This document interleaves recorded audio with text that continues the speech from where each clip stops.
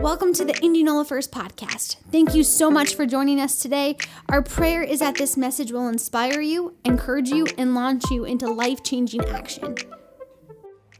Well, we have been in this Foodies Series for a few weeks, and actually we're on week 6 this week. Took a little break last week with our missionary, which was awesome.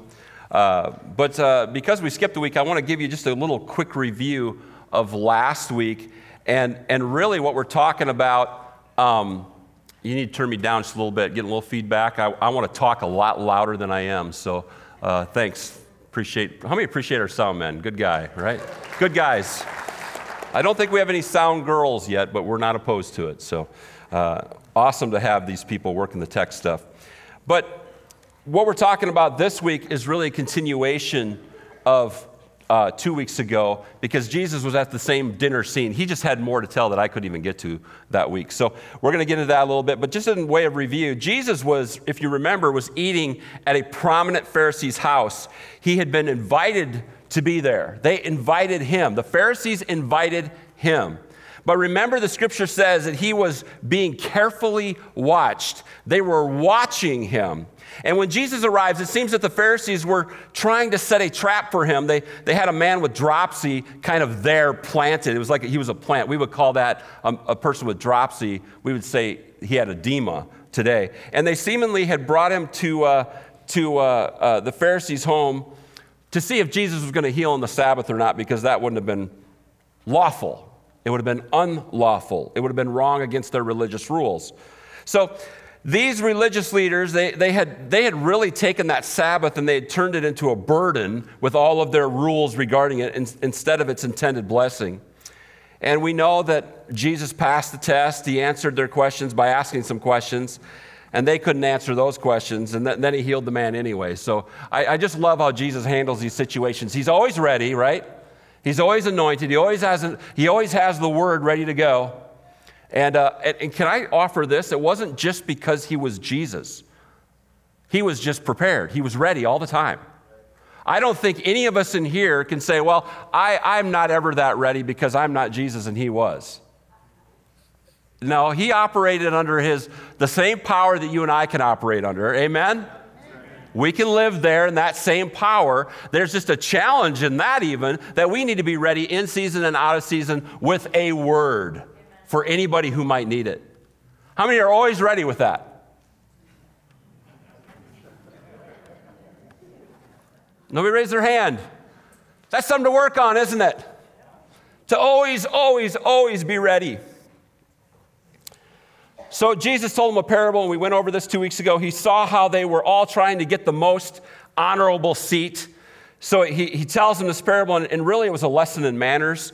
And the parable basically, if you remember, says, when you're invited to a banquet, don't fight over the best seats. Fight for the cheap seats, meaning the least honorable ones. That way you'll be moved up to the best seats when the host sees you, instead of being embarrassed by being asked to take lesser seats of honor when a guest more important than yourself arrives. That was the gist of it. And then Luke 14, it ended with verse 11. 2 weeks ago, we ended with this verse. Jesus says, for all those who exalt themselves will be humbled, and those who humble themselves will be exalted. And we really talked about pride and humility 2 weeks ago, and that's where we left off. But again, Jesus wasn't finished teaching these foodies. He had so much more for them. I mean, he was invited to the Pharisees' house, and man, he's got a whole banquet planned for them, that spiritual banquet of food that they didn't even really realize. He continues in Luke 14, 12 through 14. I'm going to read 2 verses here. Then Jesus said to his host, this is right after he says this about exalting themselves will be humbled, and those who humble themselves will be exalted. He says, then Jesus said to the host, when you give a luncheon or dinner, do not invite your friends, your brothers or sisters, your relatives, or your rich neighbors. If you do, they may invite you back, and so you'll be repaid. But when you give a banquet, invite the poor, the crippled, the lame, the blind, and you will be blessed. Although they cannot repay you, you will be repaid at the resurrection of the righteous. And I want you to get what's happening here. He just got done telling them, man, if you're going to keep exalting yourself, there's coming a day when you're going to be humbled. How many know that this is true? If you refuse to humble yourself, God will humble you for you. I would much rather humble myself, wouldn't you? I mean, how many are with me? Come on. I would much rather have it be that way than have him have to humble me for me because he loves me so much he doesn't want me to stay in my pride. And that's what's going on here. He just got done saying that, and then he gives this little lesson. And remember, it's kind of like he held up a mirror for them to see themselves and their pride and their arrogance, and they completely missed it again. He said, don't throw a banquet, invite your friends, family, and everyone else. Who can invite you back? Invite, the crippled, the lame. We just read it. The undesirables, those that could never repay you with a reciprocation of an invite to their own home. I mean, is it really generosity to give only to those who can give back to you because of their own financial ability to do so? Is it really generosity to only give to those whom you know will give back to you because they have to save face? And as I said, they missed it, these Pharisees. And we know they missed it, and they missed this section too, because look what he said. In Luke 14:15, the very next verse, Jesus just says, don't invite those who can repay you back. Invite those who can't, the sick, the lame, all those. And this is what a man who was reclining at the table with him, when he heard this, he said to Jesus, this is Luke 14:15, blessed is everyone who will eat in the kingdom of God. He totally dismissed what Jesus just said and said, well, blessed be everyone who eats bread in the kingdom of God.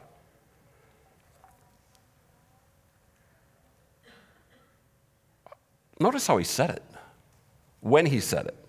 Do you ever just stop and reread Scripture over and over and over and try to understand what's going on? I hope you do, because there's a lot of truth when you do that. Notice how this guy who said this, and let's face it, this was the whole room of guests responding to Jesus, what Jesus just said. This was their collective attitude, right? You can kind of see that. They totally ignored him, and it sounds like this guy is making a toast on behalf of everyone in the room. Maybe to cover up an awkward moment. I mean, Jesus just says, you're all full of pride.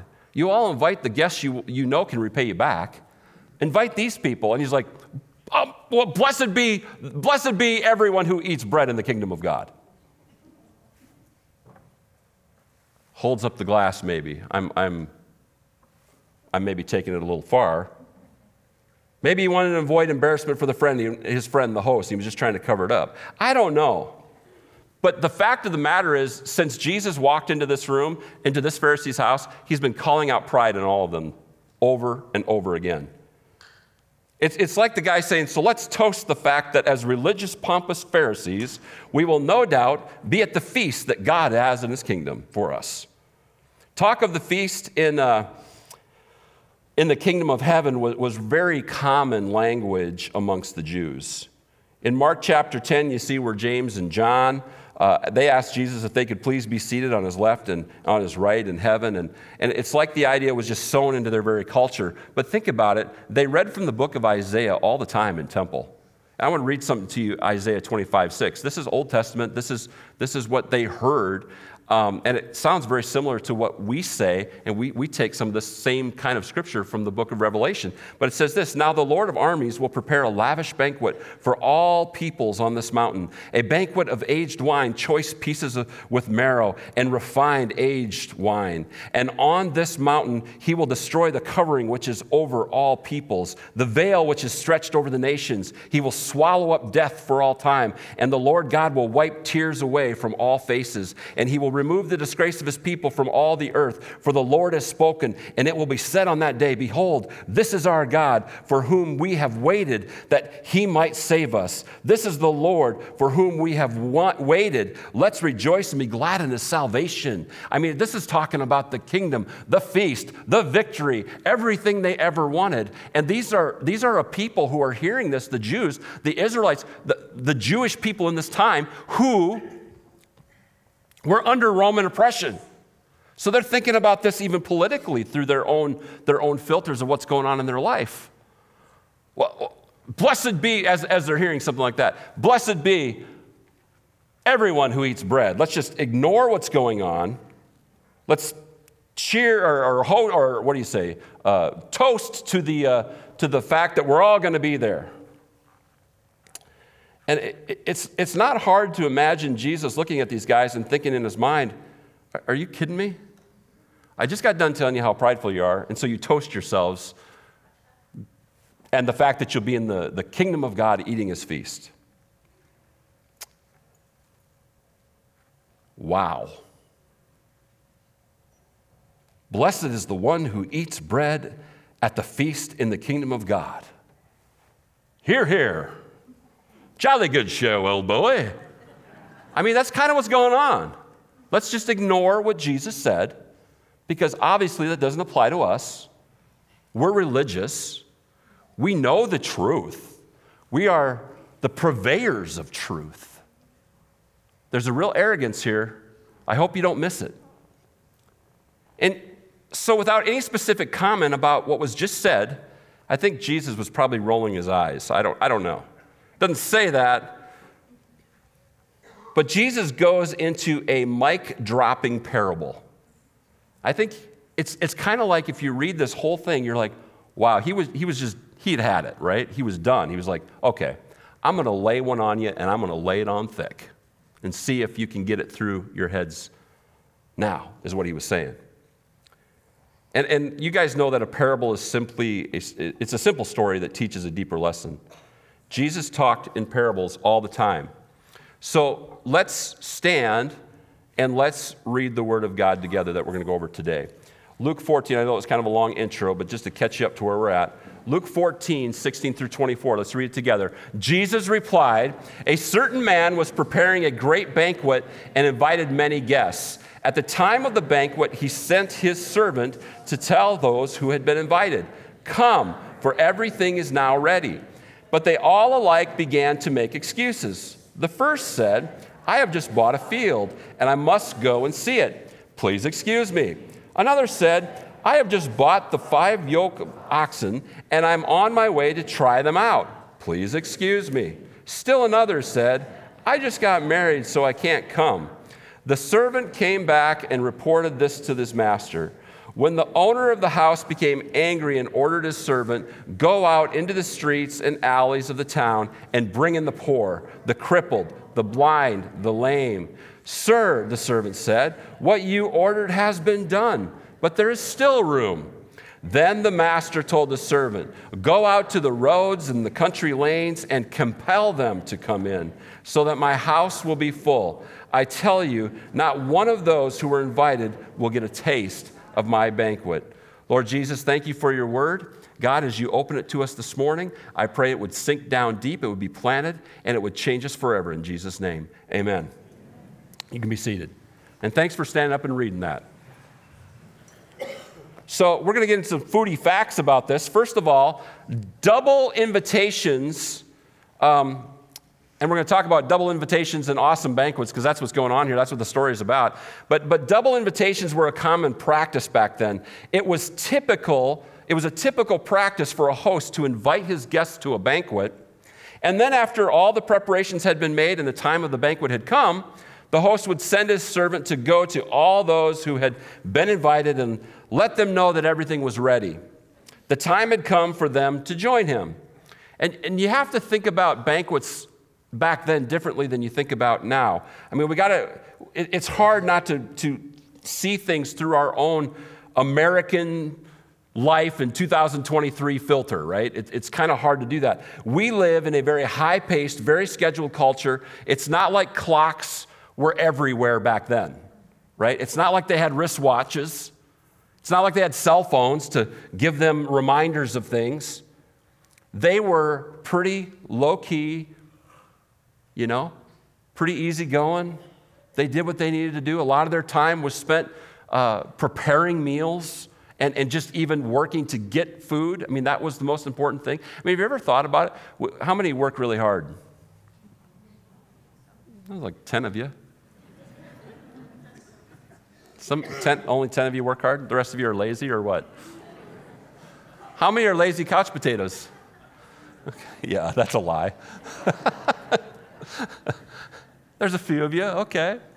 Thanks for being honest in church, but you might want to change that, right? We're busy people. We're flying around all the time. And we're like, whoa, what just happened? How many have ever thought, boy, the older I get, the quicker things go? I'm realizing that the older I get.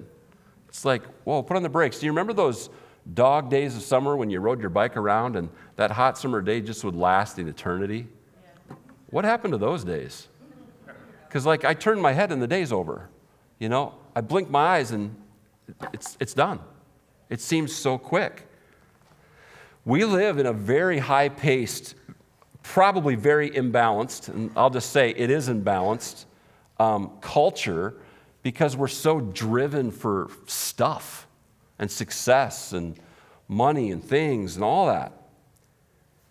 But that's not how it was back in the time of Jesus. These banquets were really big deals. They were social. A banquet like this would have been a social event of the year. It would have been a very, very big thing, a big event. You would have wanted to be invited to this thing. And you would get an invite, and maybe it was a week out, and it would tell you the day, and it wouldn't really give you a specific time. It'd just say, this banquet's going to happen, you're invited.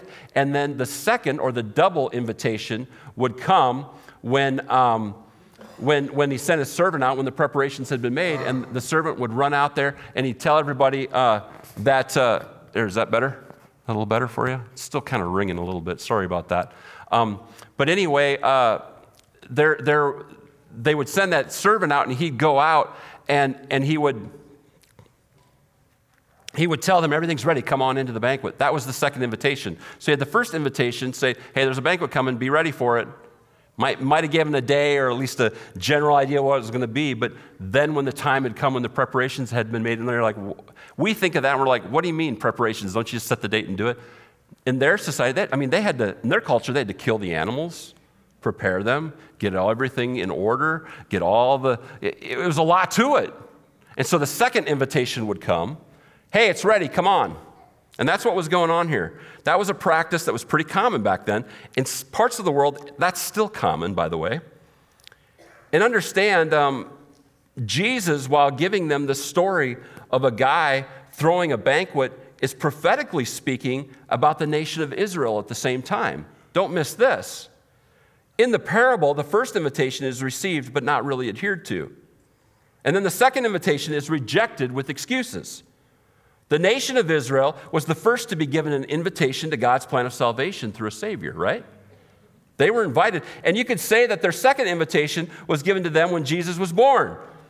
They were supposed to be prepared, but ended up rejecting Jesus as their Messiah. You could also say that Jesus being born and dying on the cross was their first invitation to get ready. And as we get closer to the return of Jesus, that they will be given another invitation. We know there'll be many Jews that are saved in the end times. And I will let the eschatology gurus figure that one out, like which one is it? But I think both can be true at the same time. It is also true that in the parable, the wealthy man giving the banquet was going to make sure that all the seats were full. That was his thing. He wanted to make sure those seats were full, were taken. He instructed his servants to go out and bring in the poor, the crippled, the blind, and the lame. And when that didn't fill the seats, he instructed them to go out past the city gates to those along the roads and country lanes, the highways and the byways, and compel them to come in. And prophetically, these are the Gentiles in the parable. You have to understand that for a wealthy man to invite poor people, to invite crippled people, blind and lame people, that would have been really preposterous. So as Jesus is telling the story, the Pharisees are going, what? He did what? First of all, it's weird that people made excuses who were invited, because that would never happen. Then he's like, well, we're going to fill these seats, so go get the crippled. All the ones nobody wants, go get them. They were the undesirables within the community. And they were mostly unclean according to Jewish law. Why would a prominent person ever do something like that? And again, the Pharisees probably thought the story was laughable. Not only were the servants in the parable supposed to get the undesirables, but they were also to go out and get the deplorables.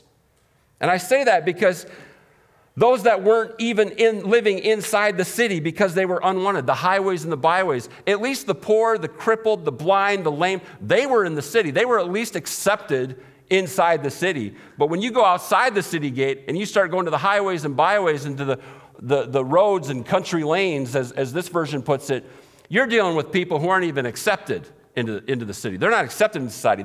They are the deplorables. Nobody wants those people. And the guy in the parable that Jesus is telling, he's the master, the host, he says, go out and get those. We got to have full seats here. We got to have this banquet full. And they had to compel them to come. Compel them to come. And I thought about that. Why would they have to compel them? That's really interesting. I mean, these are poor people. They're getting invited to an awesome banquet. Why would you have to convince them to come? I just want to throw this out there because they would feel unworthy to be there. They would feel like, we're not worthy to be guests at your banquet. We can't do that. We can't be around those people that you invited. We can't mix with them. They're too good for us. The Pharisees probably thought that this was laughable as well. I mean, like, why in the world would you have to compel them? Wouldn't they want to be with us? I mean, they get to rub shoulders with us and you have to convince them to do so? I don't know if you're drawing any lines here, but there's plenty of people outside the church's four walls that feel like they can't rub shoulders with some of the likes of you. Because you're too good. Because you do everything right. I'm not worthy to be with you because, and how many know that's a lie from the pit of hell, right? We just can't have that attitude as those within the church.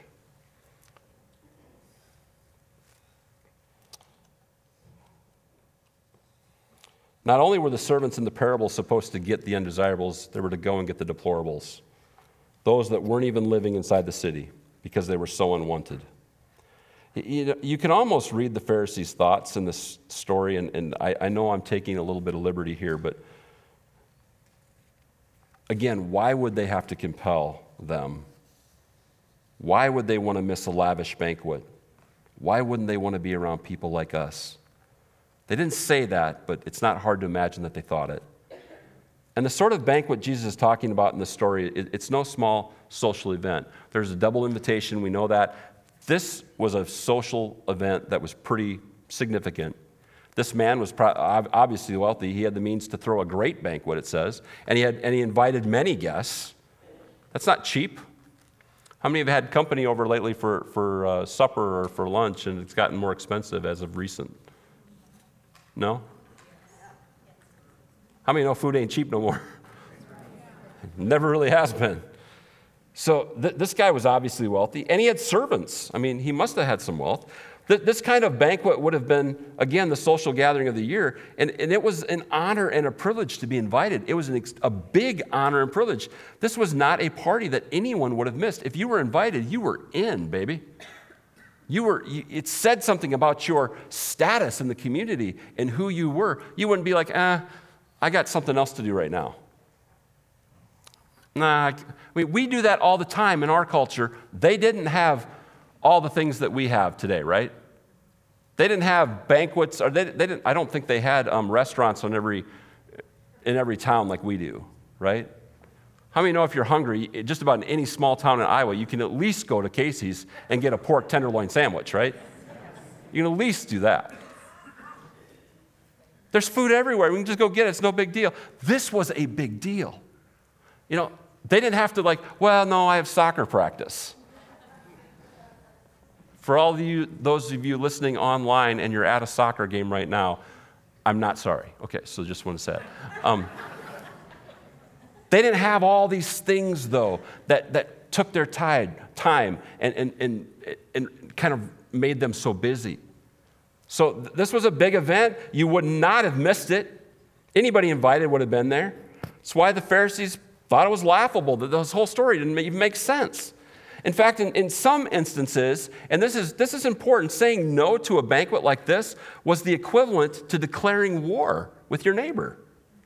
To not accept the invitation was to say that you did not want to be friends or even acquainted with the person that invited you. Almost as if to say, no, I'm not going to go to your banquet. I'm just too good for you. That's how it would have been received. So you didn't want to fall into that category, right, back then. So this was a banquet you wouldn't want to have missed. You wouldn't wanted to have missed it. So we got some foodie facts there about banquets, about double invitations. Here's some foodie facts about lame excuses, and we're going to get into the excuses. The invited guests gave reasons why they couldn't attend the banquet, didn't they? The invited guests. And if you look closely at these reasons, they're really just excuses. Excuses are reasons that are given in order to remove any personal responsibility for one's actions. There's a difference between reasons and excuses. How many know that generally speaking, excuses have negative connotation to it? Oh, that guy's full of excuses. And notice what the people say in the scripture, please excuse me. It's an excuse. There's an excuse here, and they list reasons that remove personal responsibility. It's exactly what they do. And I think this is interesting, this excuse versus reason, because I think we're all guilty of this sometimes. But let's say you're late for work and the boss meets you at the door, and as you walk in and give a reason, it sounds like this. Hey, sorry I'm late. I failed to set my alarm and I didn't wake up on time. That's a reason. That's not an excuse. That's a reason, right? You're taking full responsibility. As opposed to an excuse, which is, hey, sorry I'm late. I failed to set my alarm, or I'm sorry. Hey, hi, I'm sorry I'm late. My schedule is so busy with work and with family and with everything, I don't even remember going to bed last night and I forgot to set my alarm. That's an excuse. It's not a lot different, but it's very different. Notice how the responsibility shifted in the excuse. The reason answer took full responsibility. The excuse answer puts the responsibility of blame on the person's schedule, on their busyness with work. That might be on their boss. I'm so busy with work, I got tired, and then I didn't set my alarm, and then I'm late for work because of you, boss. I mean, that's kind of what he's saying, right? Or I'm busy with my family. My family, I love them, but man, they make me busy, and I'm sorry. And everything else that makes them busy. The blame is put on everyone and everything else possible except on the person making the excuse. That's the difference. Isn't it funny how our reasons can so quickly become excuses? And we live in a world where negative actions are quickly justified with responsibility-shifting excuses that place the responsibility any and everywhere else besides the person making the excuse. You see it all over. And I'm not saying that our negative behaviors are not influenced by others. They certainly can be, and even situations we find ourselves in. But if you want to overcome the rut of living in those negative behaviors, this is just a little side helping for you, okay? If you want to overcome the rut of living in those negative behaviors, then you must at some point acknowledge that your behavior is your choice. Are you hearing me? You know the old phrase, the devil made me do it. I mean, a husband could say all day long that his wife's baking is causing him to be overweight. And that could be a contributing factor, but her baking is not the reason he's overweight. He's overweight because he continues to choose to eat those delicious baked goods. You know what I'm saying? You can apply that in so many areas of your life. And again, I'm not denying that there are people who do you wrong in situations that are impossible, but let's acknowledge that for sure, and then avoid making excuses that shift responsibility for our own behaviors. I don't think the devil can make you do anything. You have choice. Turn to your neighbor and say, you have choice. Turn to your other neighbor and say, I have choice. Yeah. You have free will to make choices. And that's important to understand. So these lame excuses, these are real excuses, responsibility shifting excuses, not just reasons. And the invited guests in this parable, they had all sorts of them. So where's the beef in all this? Let's get into this. We've all been invited. I want you to know every single last one of you in this room has been invited. No matter what you've done, no matter what you've said or what you've thought about doing, God has extended his invitation to you. And even as I'm speaking today, God is extending his invitation to you. Everybody's invited. The Bible talks about the marriage supper of the Lamb. And I believe this to be a real event in heaven that takes place. Those that have received his invitation and prepared themselves will be ready when the trumpet call of God sounds and Jesus comes back for his bride, the church. And folks, we're getting closer. If some of you haven't noticed, we're getting awfully close. Or wonderfully close, depending on how you look at it, I guess. The dead in Christ will rise, and those who are left will be caught up together in the clouds for a reunion like no other. In that moment, this mortal will take on immortality. This corruptible will take on incorruptibility, and we will be transformed in the twinkling of an eye, and will be given perfect bodies that will never age, that will never get sick, that will never die. They will be glorious bodies, and we will be with the Lord forever, and we will feast in his kingdom. There's a banquet that's going to be held. It's calorie-free. I mean, I can get excited about that. There's a banquet that's going to be held. You're invited to that banquet. Every last one of us is. And you know who's going to be there on that day? The Jews that have accepted Jesus Christ as their Savior. The Arabs that have accepted Jesus Christ as their Savior. The Palestinian people who have accepted Jesus Christ as their Savior, and members of every other race, tribe, and color that have accepted Jesus Christ as their Savior. Even those right here in America. I mean, even us. If you've accepted Jesus Christ as your Savior, you'll get to be there. But you know who's not going to be there? Every individual who has ever lived on this planet who has not accepted Jesus Christ as their Lord and Savior. They'll not be there on that day. I talked about the practice of double invitations. How many times do we have to be invited anyway? I say that because how many times has Jesus reached out his hand of invitation and pulled us from the gutter of our own sin and failure? Time and time again. We've been invited more than once. We've all been invited. So number 2, let's stop with the excuses. Every invited guest in this parable made excuses for why they couldn't make it. The truth is, they never prepared to make it in the first place. These were not merely unavoidable reasons, they were ridiculous excuses, and they really just centered on one of 2 different areas in life, our possessions and our relationships, the things that dominate everything we do. I just can't make the banquet. I'm too busy because I have to try out the 5 oxen I just bought. I mean, think about the banquet we're invited to and the excuses we make as we see these excuses. It was a wealthy man, first of all, who could afford to buy 5 oxen. So the guy that was invited was wealthy. And wealthy men don't make investments like this without already knowing what they were buying. I mean, come on, right? Well, I gotta go check out these oxen I just bought. I gotta try them out and see if they're any good. He wouldn't have bought them. It's an excuse. Someone wealthy would never refuse an invitation like this either. This was a joke of an excuse. A person like that would not have refused an invitation. And even if they did, they would have a better excuse than needing to try out their new farm animals. That's just a lame excuse. The truth is, this man was distracted by material things. He got the invitation, was distracted and did nothing with it, then was taken off guard by the second invitation, so the excuses just flowed. I can't make the banquet. I just bought a field.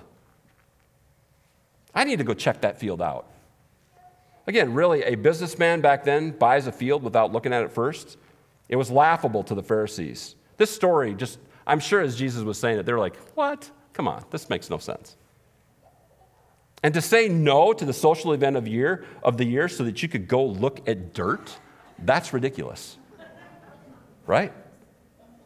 Then you have the guy who says he can't make it because he married a wife. And some versions say, I took a wife. I can't make it, I took a wife. Okay, seems suspect, but this is an excuse that may have some validity. It's my new wife's fault, is essentially what he's saying. It's like he was saying, if I were single, I'd be there, but I have a wife now. And he's confessing to being, maybe he's confessing to being extremely henpecked, I don't know. But it's really absurd because, let me just say this, how many know what it means to be henpecked? Guys, don't raise your hand. Women, do you know what it means to be someone who henpecks? Do you know that? Okay, none of you do that, I'm sure, right? Ever. I believe you're all just these perfect, wonderful ladies that never do that. And there's no guys in here who ever do anything wrong either. But back then, women wouldn't have been henpeckers, I don't think. They would not have henpecked their guys. They would have not done that. Women weren't even considered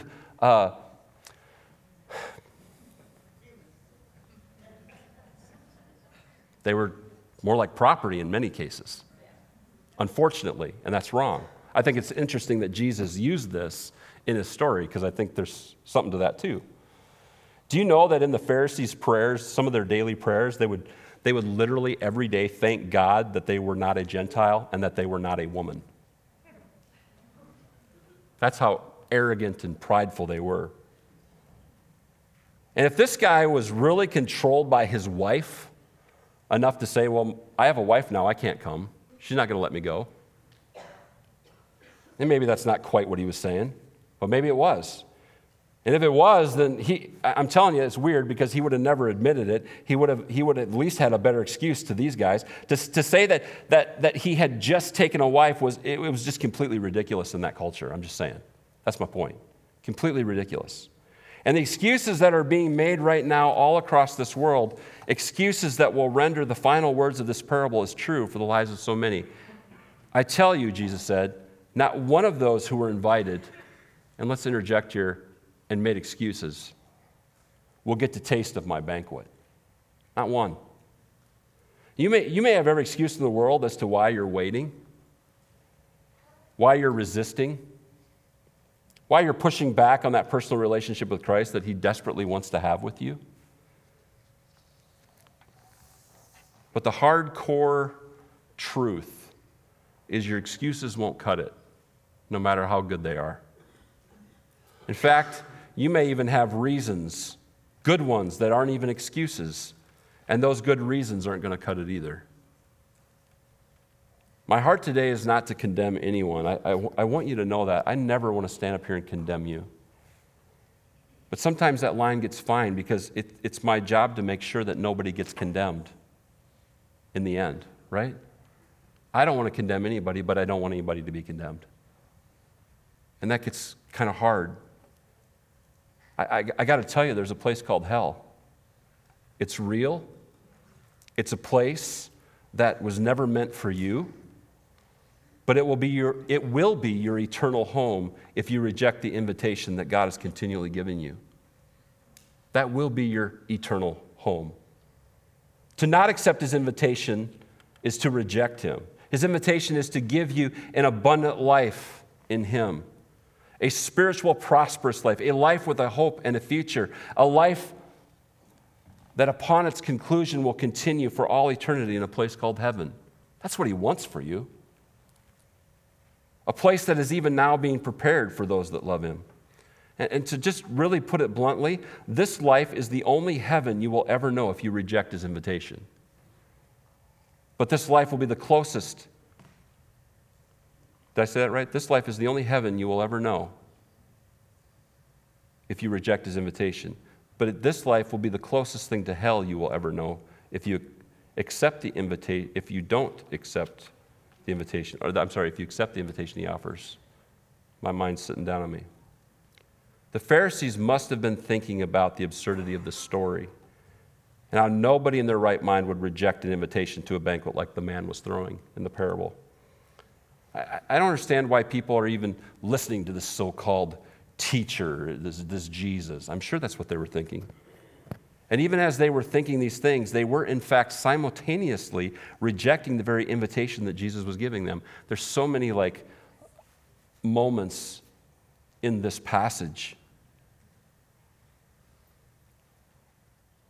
unless there was a change in these guys, they would be dinner no-shows when it comes time for the marriage supper of the Lamb. They will be invited, distracted and unprepared, and then re-invited, but full of excuses. Does that pattern sound familiar at all to any of us?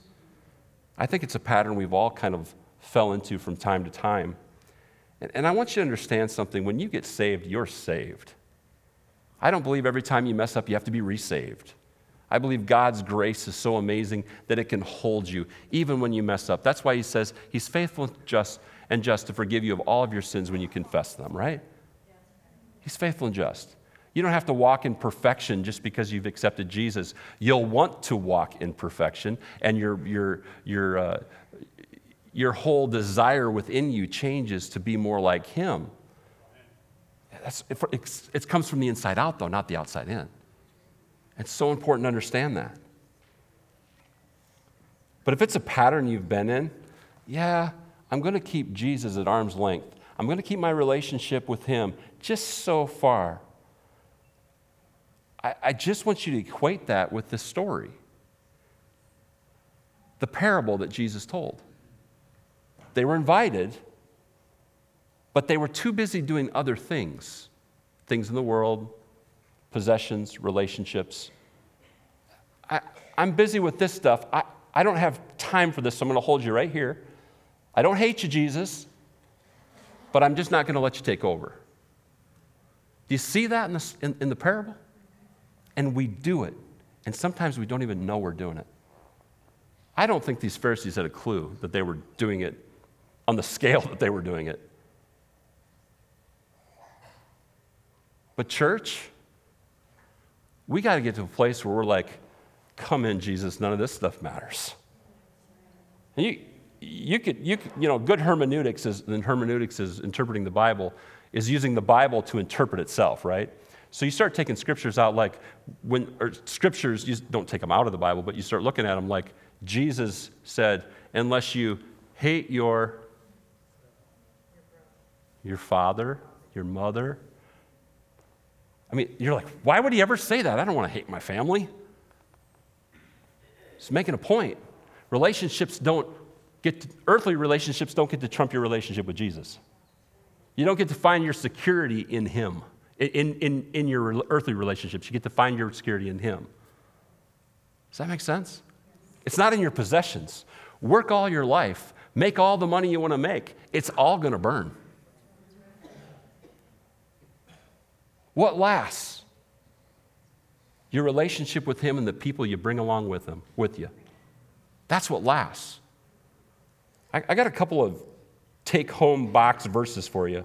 Matthew 6:19 through 21 says, "Do not store up for yourselves treasures on earth where moths and vermin destroy and where thieves break in and steal. But store up for yourselves treasures in heaven where moths and vermin do not destroy and where thieves do not break in and steal. For where your treasure is, there your heart will be also."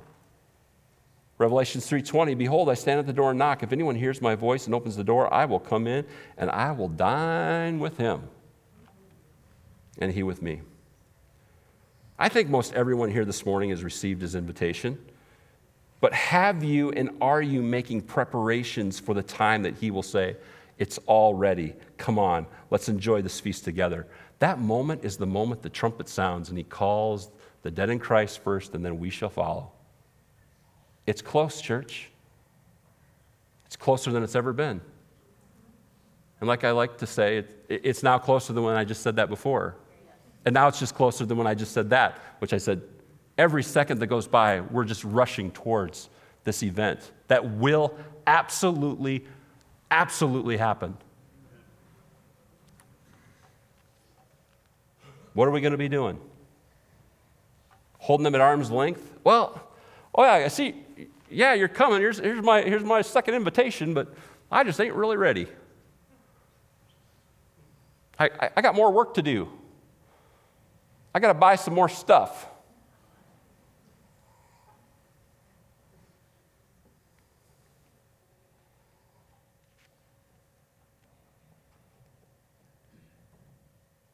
Preparation is key.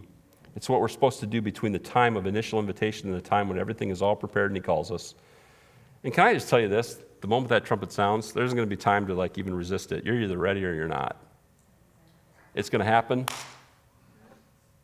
Oh, let me quick, get prepared. Let me grab something quick. Too late.